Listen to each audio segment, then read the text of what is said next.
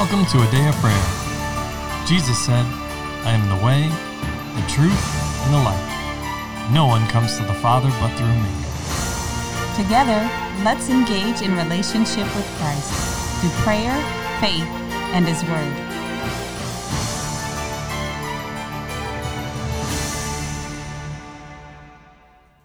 Good morning and welcome. You're listening to Day of Prayer's morning Bible study.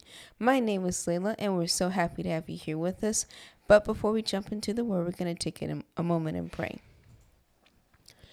Lord, I thank you for today, Lord, and I thank you for your grace, that it's sufficient to meet our needs, Lord, that it provides us with an abundance, Lord, that you provide us with an abundance, Lord, and that you are always here to guide us, Lord, that you're always here to teach us, Lord, and that you're willing to do so, Lord.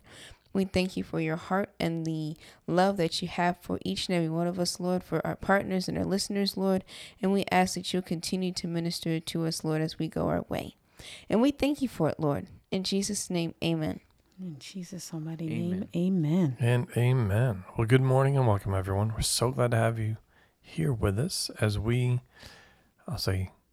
get into at least an introduction and overview of 2 Thessalonians. Yes, that is correct.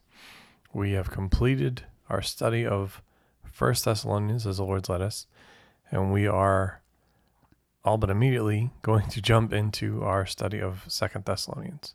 I know that's kind of a deviation of from how the Lord typically led us, which is kind of to do a wrap up of whatever book that the Lord just had us go through, and when we complete that study, we typically talk about the things that really stood out to us.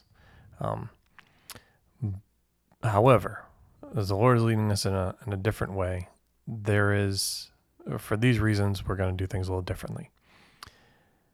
In 1st and 2nd Thessalonians, there is only about a 3-week span or in between when these letters or epistles were written. So both of them have to do with the exact same topic about standing for the Lord, right? He's writing to a very young, inexperienced church that has definitely grown in a very short amount of time in their maturity. And the Lord, through Paul, is writing to continue or to encourage them to continue in their growth, in their maturity, in standing on their faith, being unshakable, not just in the wrongful accusations, which we had read about in Acts, and the things the sufferings, the persecutions that they had experienced in 1 Thessalonians, But here in 2 Thessalonians, while that's still continuing, he's also encouraging, the Lord through Paul is encouraging them to stand on their faith in spite of even wrong doctrine, aiding or adding to the persecution that they'd already had. And we, in like manner, must continue to stand on our faith, being unshakable, waging a good warfare, being that end-time army for the Lord that he's called us to be, to bring in his harvest. So there's a lot in here. And what the Lord is also saying, and I'll give you some of the overview of not just incorrect doctrine. The enemy attempted to challenge or rob, steal, kill, destroy the people in trying to remove their faith and make it fear-based. Not unlike what's happening now. There are many that are looking for or questioning the rapture. And did it already happen? And this is something that the Thessalonians experienced here. There was a wrong doctrine that came in saying that the rapture had already happened. And so then they were questioning. Well, or as we have been speaking in the previous episodes concerning their hope, they were questioning their hope. Well, Paul, or the Lord through Paul, is encouraging them, stand on your faith. Stand in the Lord. Continue to love the Lord. Continue to stand on your faith both now and for your future. The Lord will bring it to pass. Right? But he, in this letter or epistle, begins writing more and more about the end of times and their role in it, how they should carry and conduct themselves, which is absolutely applicable for us today. So, in that, I want to also encourage you, in case you missed some of the previous episodes in 1 Thessalonians, to go back and listen to those, or some of the things that the Holy Spirit is prompting you to help you grow in your faith and to be able to stand.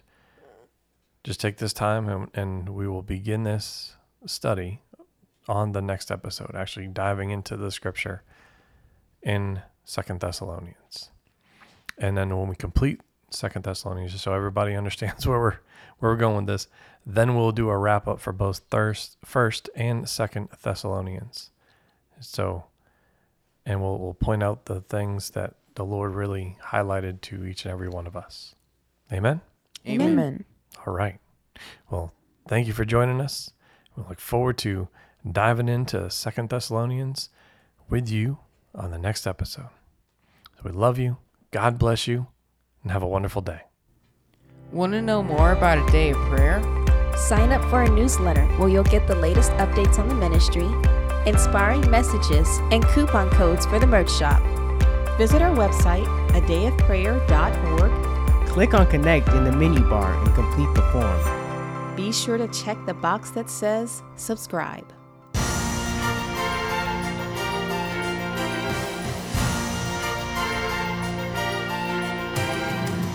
Thank you for listening to A Day of Prayer.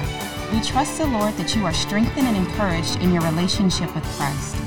Visit us on our website, adayofprayer.org, where you can check out our blog, find additional study resources, or shop the official A Day of Prayer store.